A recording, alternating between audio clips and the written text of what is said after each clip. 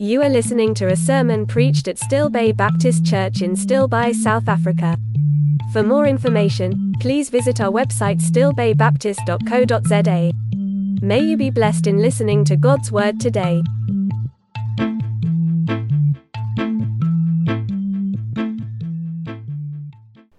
Yes, Father, how wonderful every testimony that you know what you are doing. And we are the ones that often wonder and doubt and fear and worry, but you just keep on doing what you know you are doing.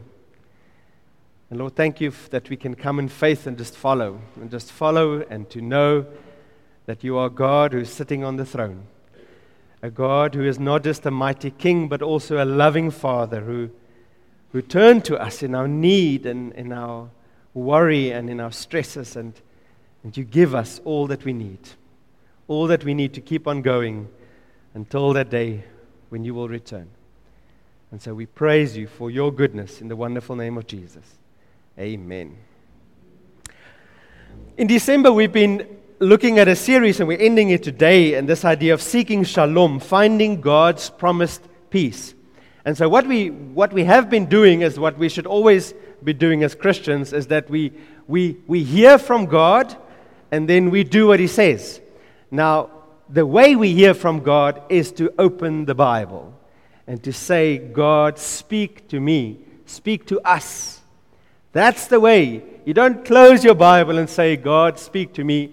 That would be like going to your wife and saying, wife, I really want you to communicate more with me in 2024, but please don't use words. Please don't open your mouth for the whole year, but communicate with me. Let me know what's going on. That's the same thing as trying to hear from God with a closed Bible. God has chosen the Word as His medium of speaking to us. He speaks through the Spirit, through the Word, as a living Word, not a dead book written many years ago for them, a book that's alive today. And so in this journey, what we've been doing is to say, God, tell us from your Word about peace. Tell us from your Word about shalom. Tell us what is available to us today. I love this definition I found about shalom. It says, shalom is life. Shalom is the Hebrew word for peace and more. Shalom is life as a marvelous melody in which every note of existence resonates, creating a symphony of wholeness and harmony. Shalom starts when we present ourselves as instruments to the Lord, the composer and performer of this life melody. And so, like I said, our question is that knowing that one day will come. We always look for one day, and not the world one day when my ship comes, but one day when Jesus comes. That's our ultimate hope. We know that when He comes, perfection will come. There will be nothing that won't be shalom when Christ returns and He's dealt with evil, and we enter His rest. There will be nothing that is not shalom. But our question is, until then, how much is available? Because if we can't have all of that now, does it mean we can have nothing now? Is life just grin and bear, and you look at 2024 and you go, another year of suffering, just going to get through this year? And no, the Bible says, even in spite of the fact that we don't have the ultimate shalom yet, there's so much available in Christ. I'm going to give you one verse, Romans 15:13, that says, may the God of hope fill you with a little bit of joy and a tiny bit of peace in believing, so that by the sometimes power of the Holy Spirit, you may have a little bit of hope. Is that what it says? No. May the God of hope fill you with all joy and peace in believing, so that by the power of the Holy Spirit, you may abound in hope. That's not talking about the one day. That's talking about today. That's what's available today. There's a lot available of peace and joy and hope through Christ, through the Holy Spirit, that many Christians are not experiencing. Many Christians read that and they go, well, that sounds nice. I wish that was true of me. I wish I could have a bit of that. Why is it that we don't have it? Well, the main reason being because we don't follow God like He wants to be followed. We don't love God like He wants to be loved. We don't please God and obey God like He wants to be pleased and obeyed. It's in that we experience all of this. So we looked at various levels of the shalom. We looked at peace with God, and then we looked at peace with other people, other believers, and today we're going to look at peace in the world. Now some people might say, but you've missed one there. Peace with God, peace with other believers, peace with the world. What about peace in myself? What about inner peace? Shouldn't we have had a sermon on that as well? Well, the reason why we never treated that separately is because inner peace is directly linked to peace with God. Peace with God is the only thing that brings inner peace. There's no inner peace if it's not peace with God. Many religions or world systems have this idea of inner peace. So whether it is through meditation or pilgrimages or drugs, if you get to Yah and you can have your spiff and you will get your inner peace going. But you don't have to look in religion for that. Atheistic world systems also have their quest for inner peace. Just having distractions, to not have to think about 2024. Or cutting out people in my life. If I can just avoid those people and those people and those people, then I'm going to have my inner peace and no one is going to bother me. The problem with anything else offered is that it's not offering solutions, it's offering distractions. The solutions to all other systems, solution for inner peace is ignoring troubles, not fixing troubles. And so their solutions would be like, if my house is burning down, I sit there on my couch and I cover my eyes and my ears and I go, it's very cold, I feel a cold wind, nothing is wrong, everything is going to go away, I'm going to sit here and it's going to be so nice and nothing bad is going to happen. Will it help? Yeah. I might for a very short moment convince myself of that until the flames get me. Where Christianity is completely different. Christianity is not about ignoring the troubles, it's about giving you solutions to the troubles so that you can have inner peace. So in that same peace, that same image of your house burning down, Christianity's solution is, here comes someone running into the house, sitting next to you, a fireman, the Holy Spirit, who says, I'm going to help you. I'm going to give you your oxygen.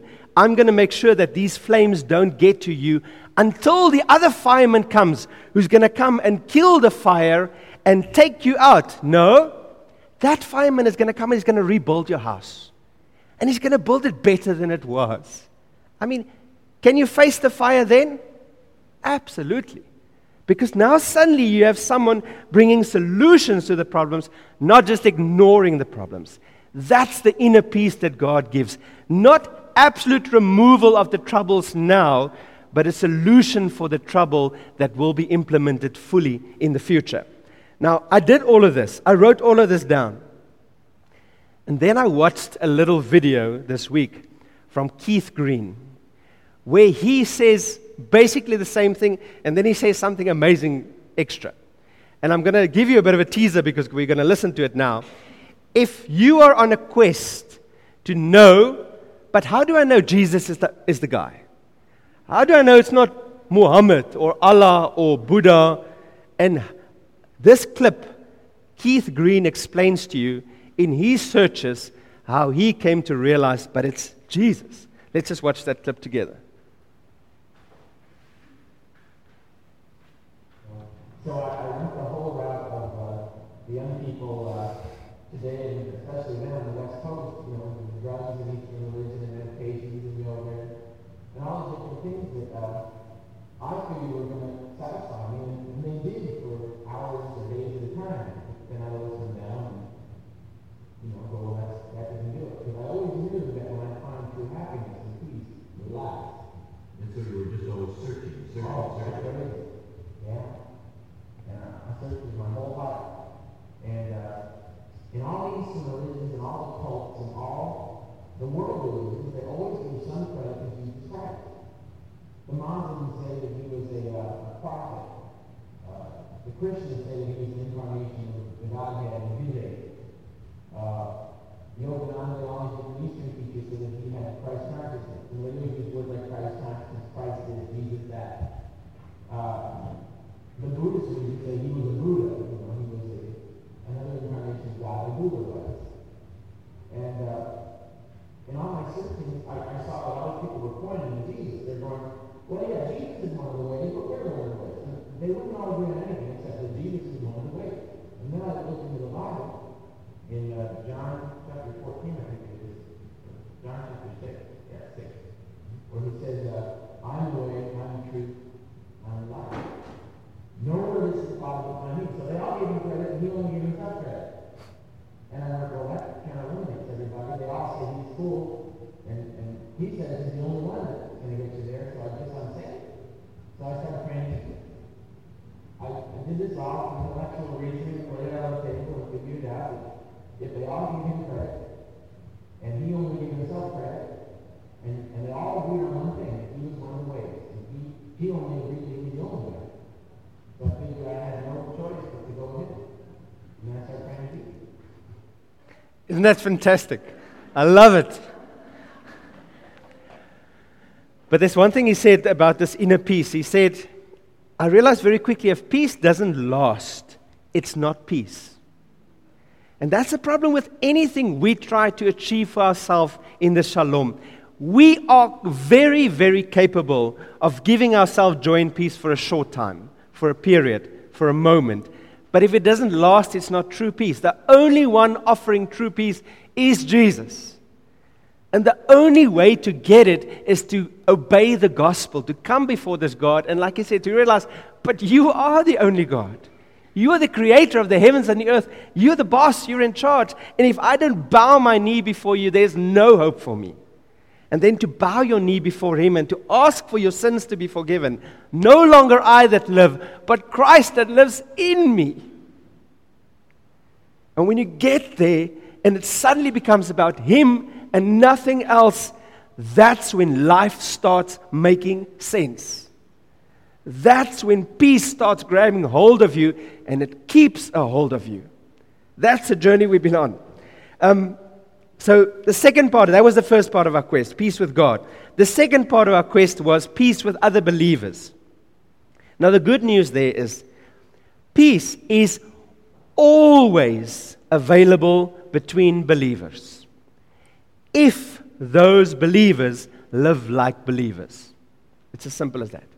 Peace is always available between spirit-filled Christians if they live spirit-filled lives.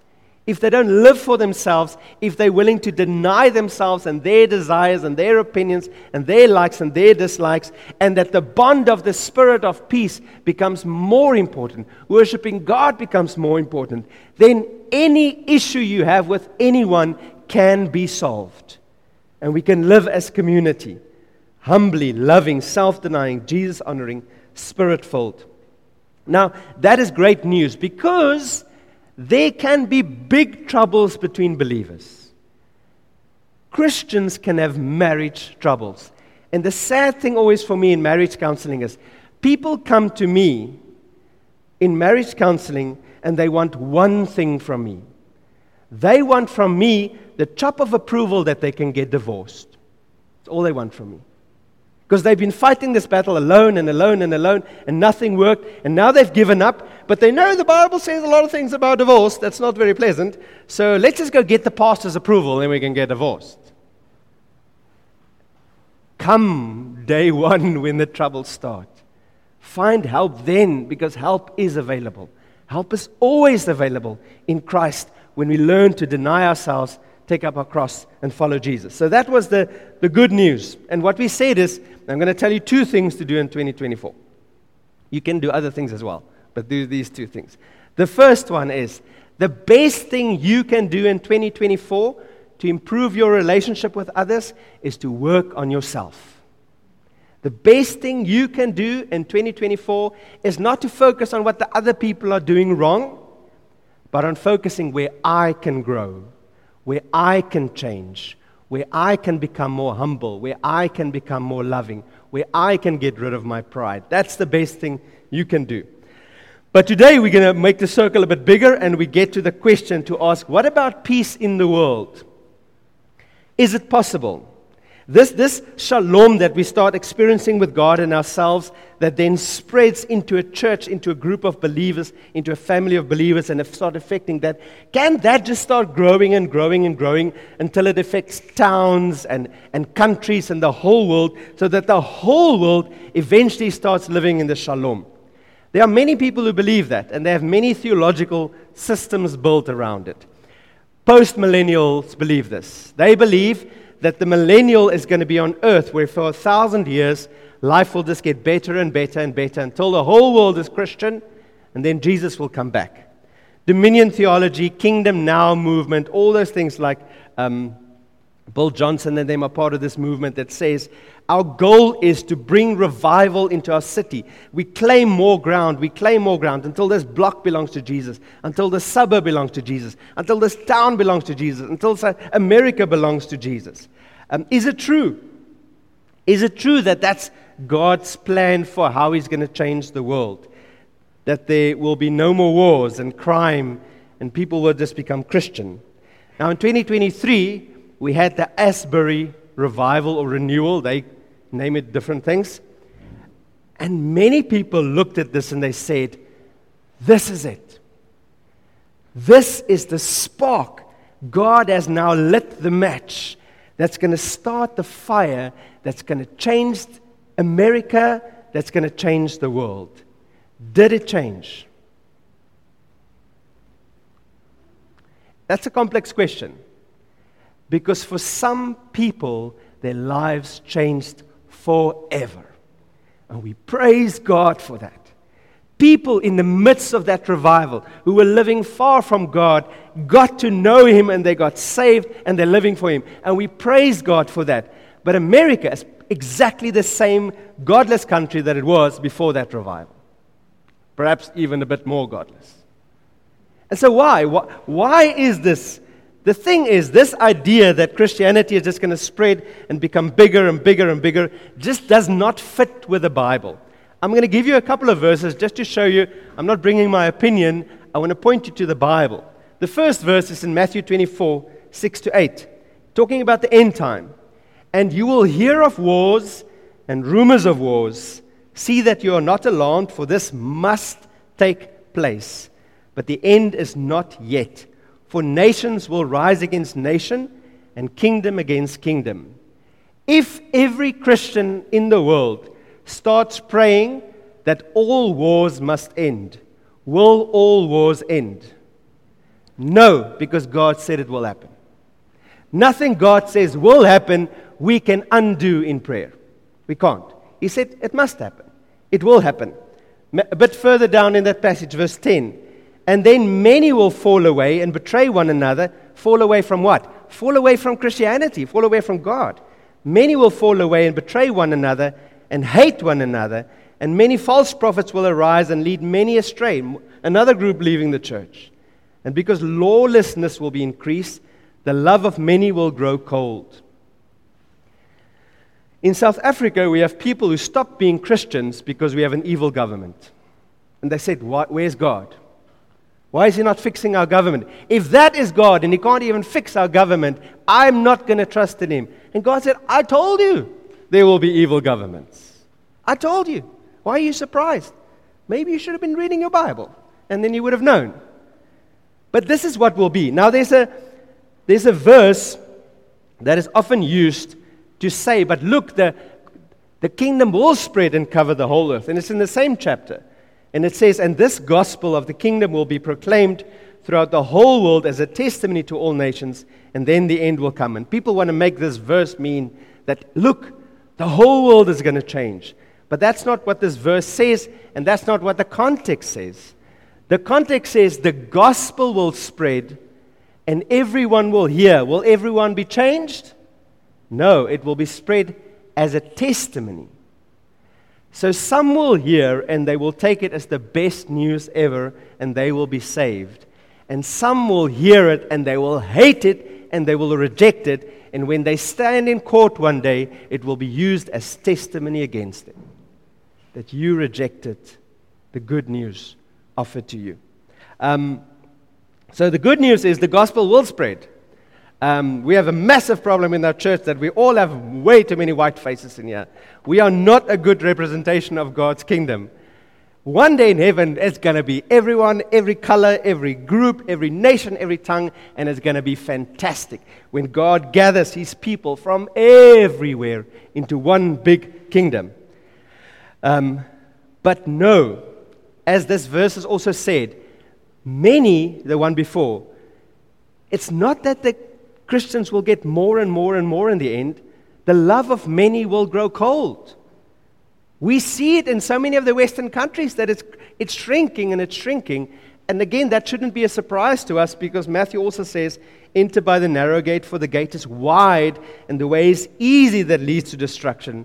And those who enter by it are many. For the gate is narrow and the way is hard that leads to life. And those who find it are few. There are people here today who are not on the narrow way because they think it's hard. And it is hard. But it's worth it. You can choose the easy way and lead to destruction, or you can pick the hard way where you walk with Jesus.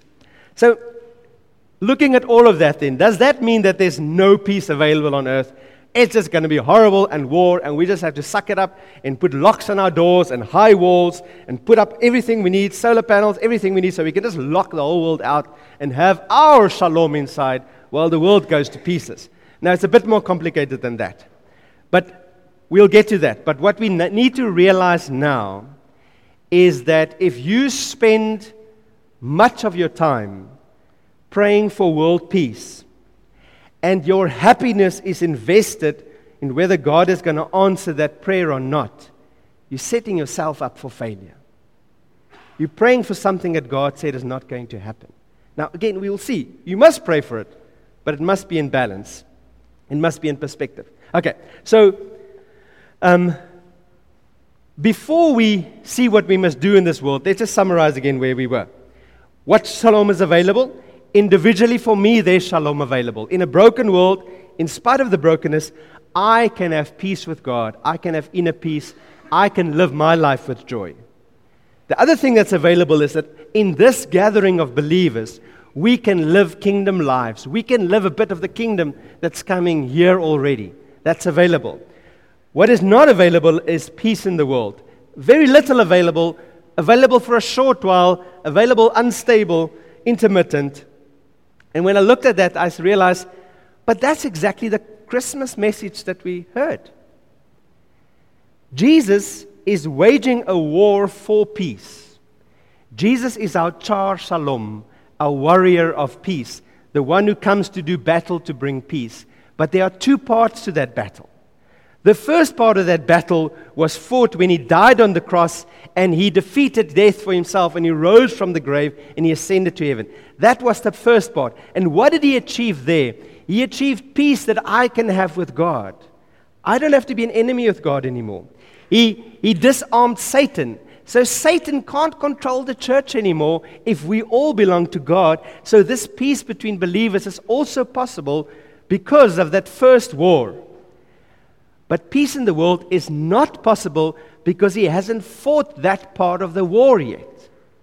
When He comes again as a warrior, He's going to do the battle that removes Satan and removes evil, so that the shalom in the world that we are longing for and seeking and desiring will happen then. Okay, so now, does this mean we just give up any hope for peace in our towns, in our country, in our world? No. But we must readjust our expectation to fit in with the biblical truth. And so I'm going to give you a couple of things that we should be doing in terms of world peace. The first one is Christians should always work. Now, work can be prayer or work for peace in the areas they are involved in without compromising on any Christian values or commands to achieve that. So what I'm saying is that in my company, I can say, let's do as much as we can to make this company worshipful to God, pleasing to God. My effort must be there. That I must pray for my colleagues. I must work in my work ethic to live kingdom principles so that in this company I can make a change. But never without compromising any Christian values. Jeremiah says this, "But seek the welfare of the city where I have sent you in exile, and pray for the Lord on its behalf, for in its welfare you will find welfare." Now, some Bibles, like the NIV, replaces welfare with the word prosperity, and people go, "That's the one. I think I must start reading the NIV." It talks about prosperity. For if the country is prosperous, then I'm going to be prosperous. Now, those of you who've been following along with the series, what is the Hebrew word there? Shalom. It's nothing to do with money. It's the goodness of God.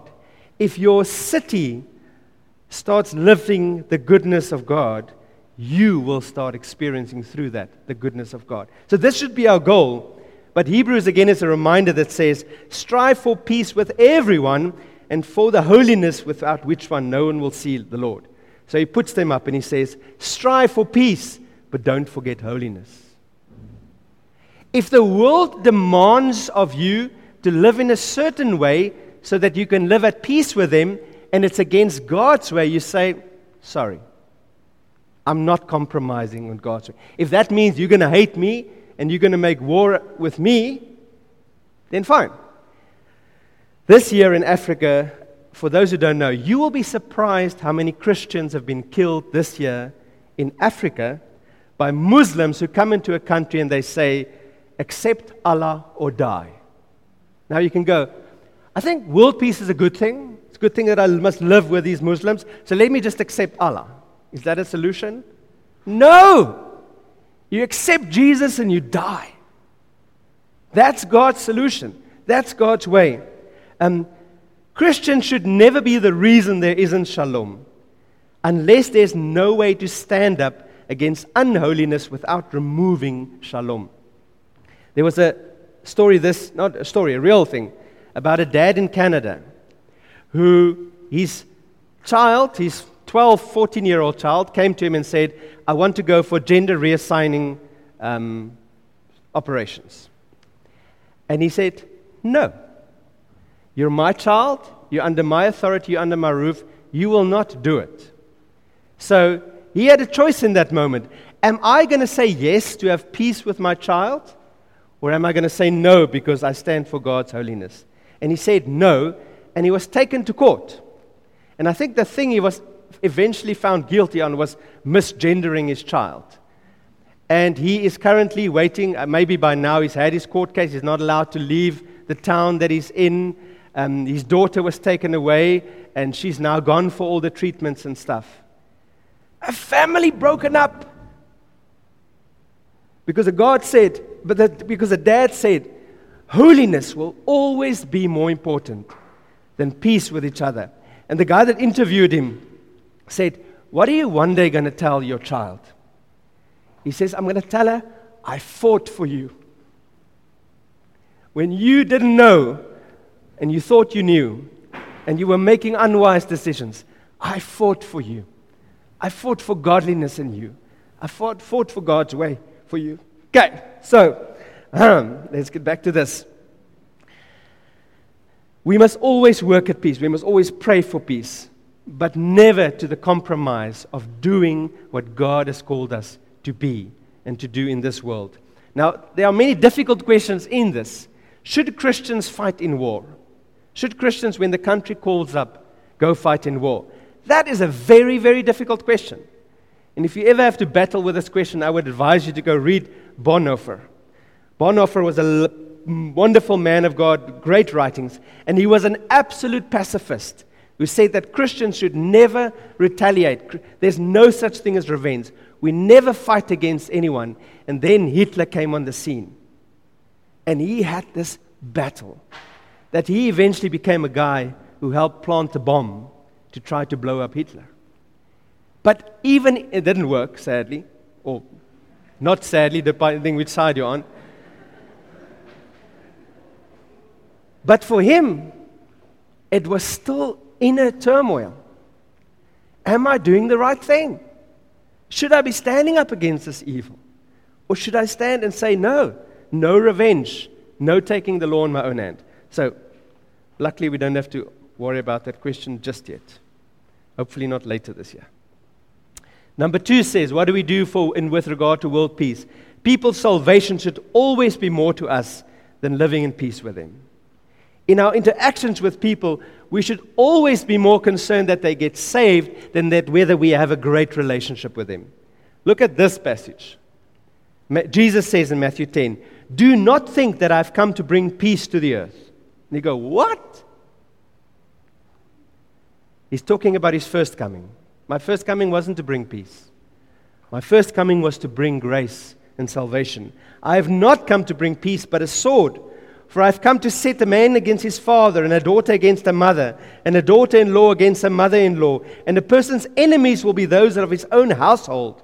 Whoever loves father or mother more than me is not worthy of me. And whoever loves son or daughter more than me is not worthy of me. And whoever does not take his cross and follow me is not worthy of me. Whoever finds his life will lose it.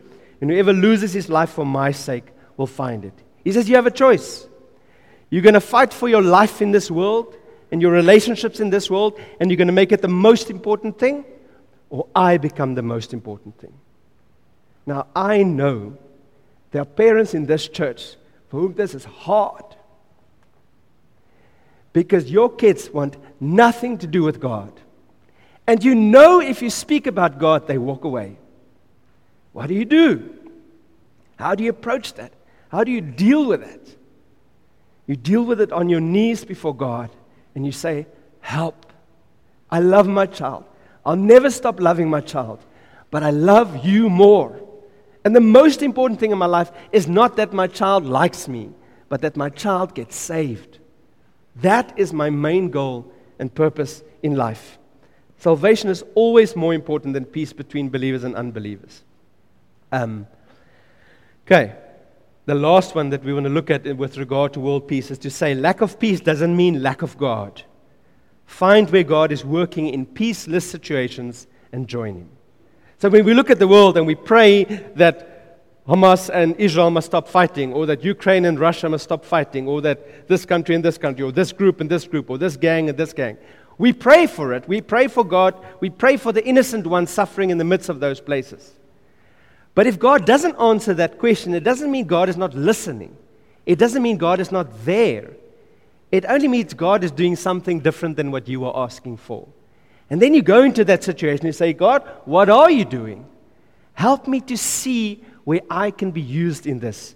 Now, earlier this year, Johannes and Charlotte's daughter shared her testimony about the madness of the earthquake in Turkey, and how anyone who doesn't know God well will go, where was God in all of this?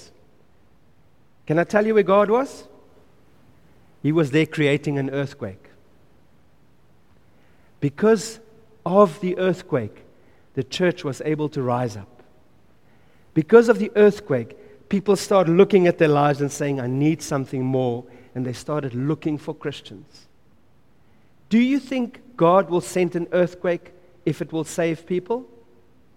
Absolutely. He did not come to bring peace. He came to bring a sword that divides between believers and unbelievers, and He wants people to go to the believer side.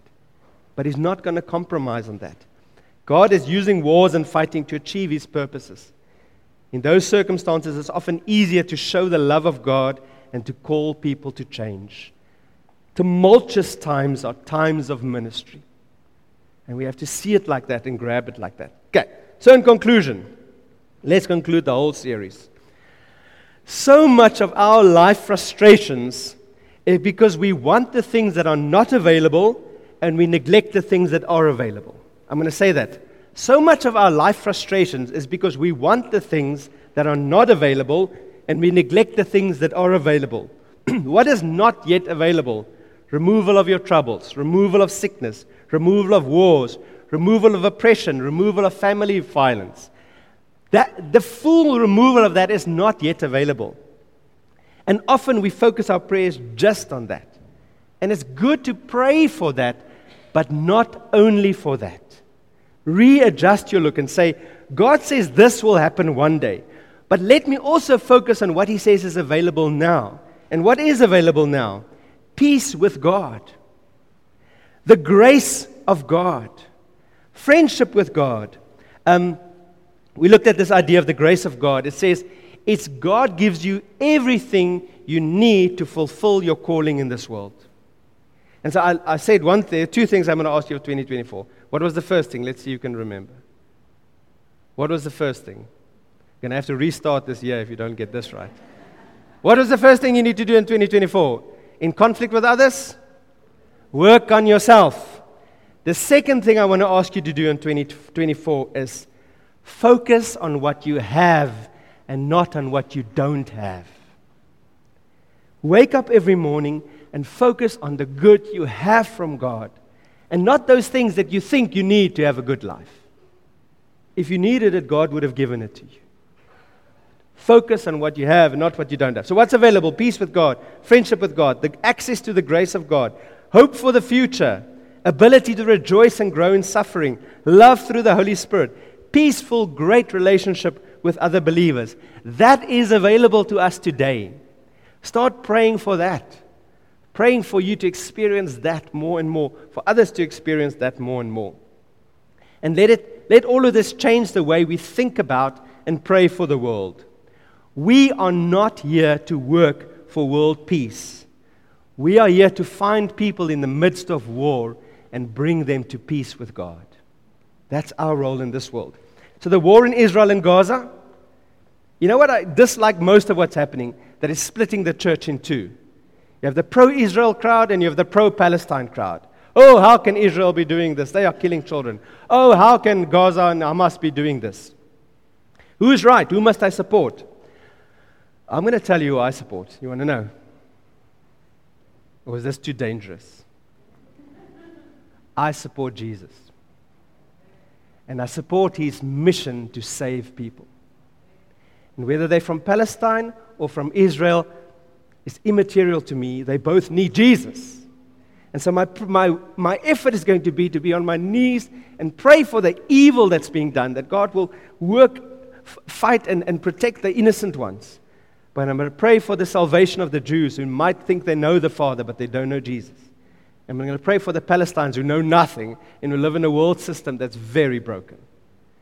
To find Jesus. Now, if I lived in Israel, there might have been more. There should have been more. If I lived in Israel and Palestine, my time would have been taken up to be in that war, helping the poor, helping the innocent, helping those suffering. But I don't live in Israel. I live in South Africa. This is where I must have my attention. And so what about the war in South Africa? Is there a war in South Africa? There might not be a war, but there are many battles. Battles between groups, battles to survive, battles against corrupt powers.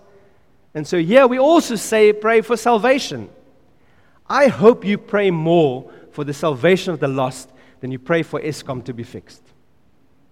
It shows your heart. What you pray for shows your heart. Are you more concerned of the lost, or are you more concerned about your light that's not going on? So what do we do in the midst of this war? We pray, we help, we find those who are struggling, we help them, we show them love, we show them kindness, we support those who are right there, able to help. And we get on this mission to bring shalom between people and God.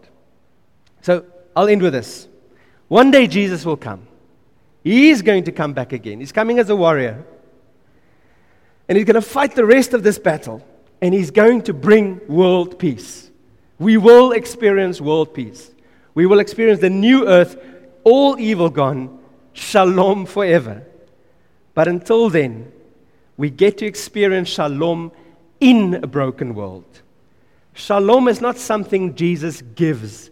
Shalom is something Jesus is. And you only find it if you're in him. You only find it if he becomes your everything and the center of your life. So pursue Jesus. Pursue him. Make it about him. Let's pray together.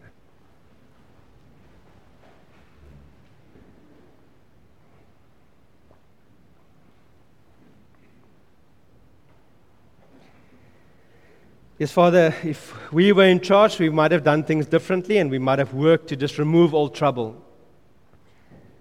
But thank you that you are wiser to know that if you step in today to remove all trouble, you will also remove every chance for people to be saved. And so you're a patient God.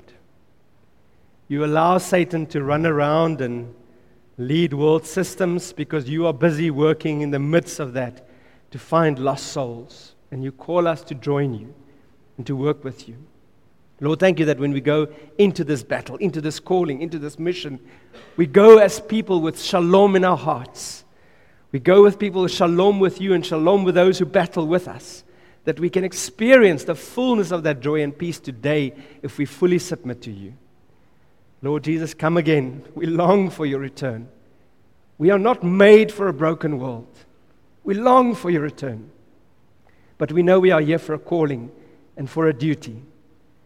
And Lord, we pray that our eyes will be open, that we will be sensitive to the Spirit, to know why I am here, why you placed me where I'm placed, with the family and the people and the companies and the workers and the neighbors around me, to be a bringer of shalom to people.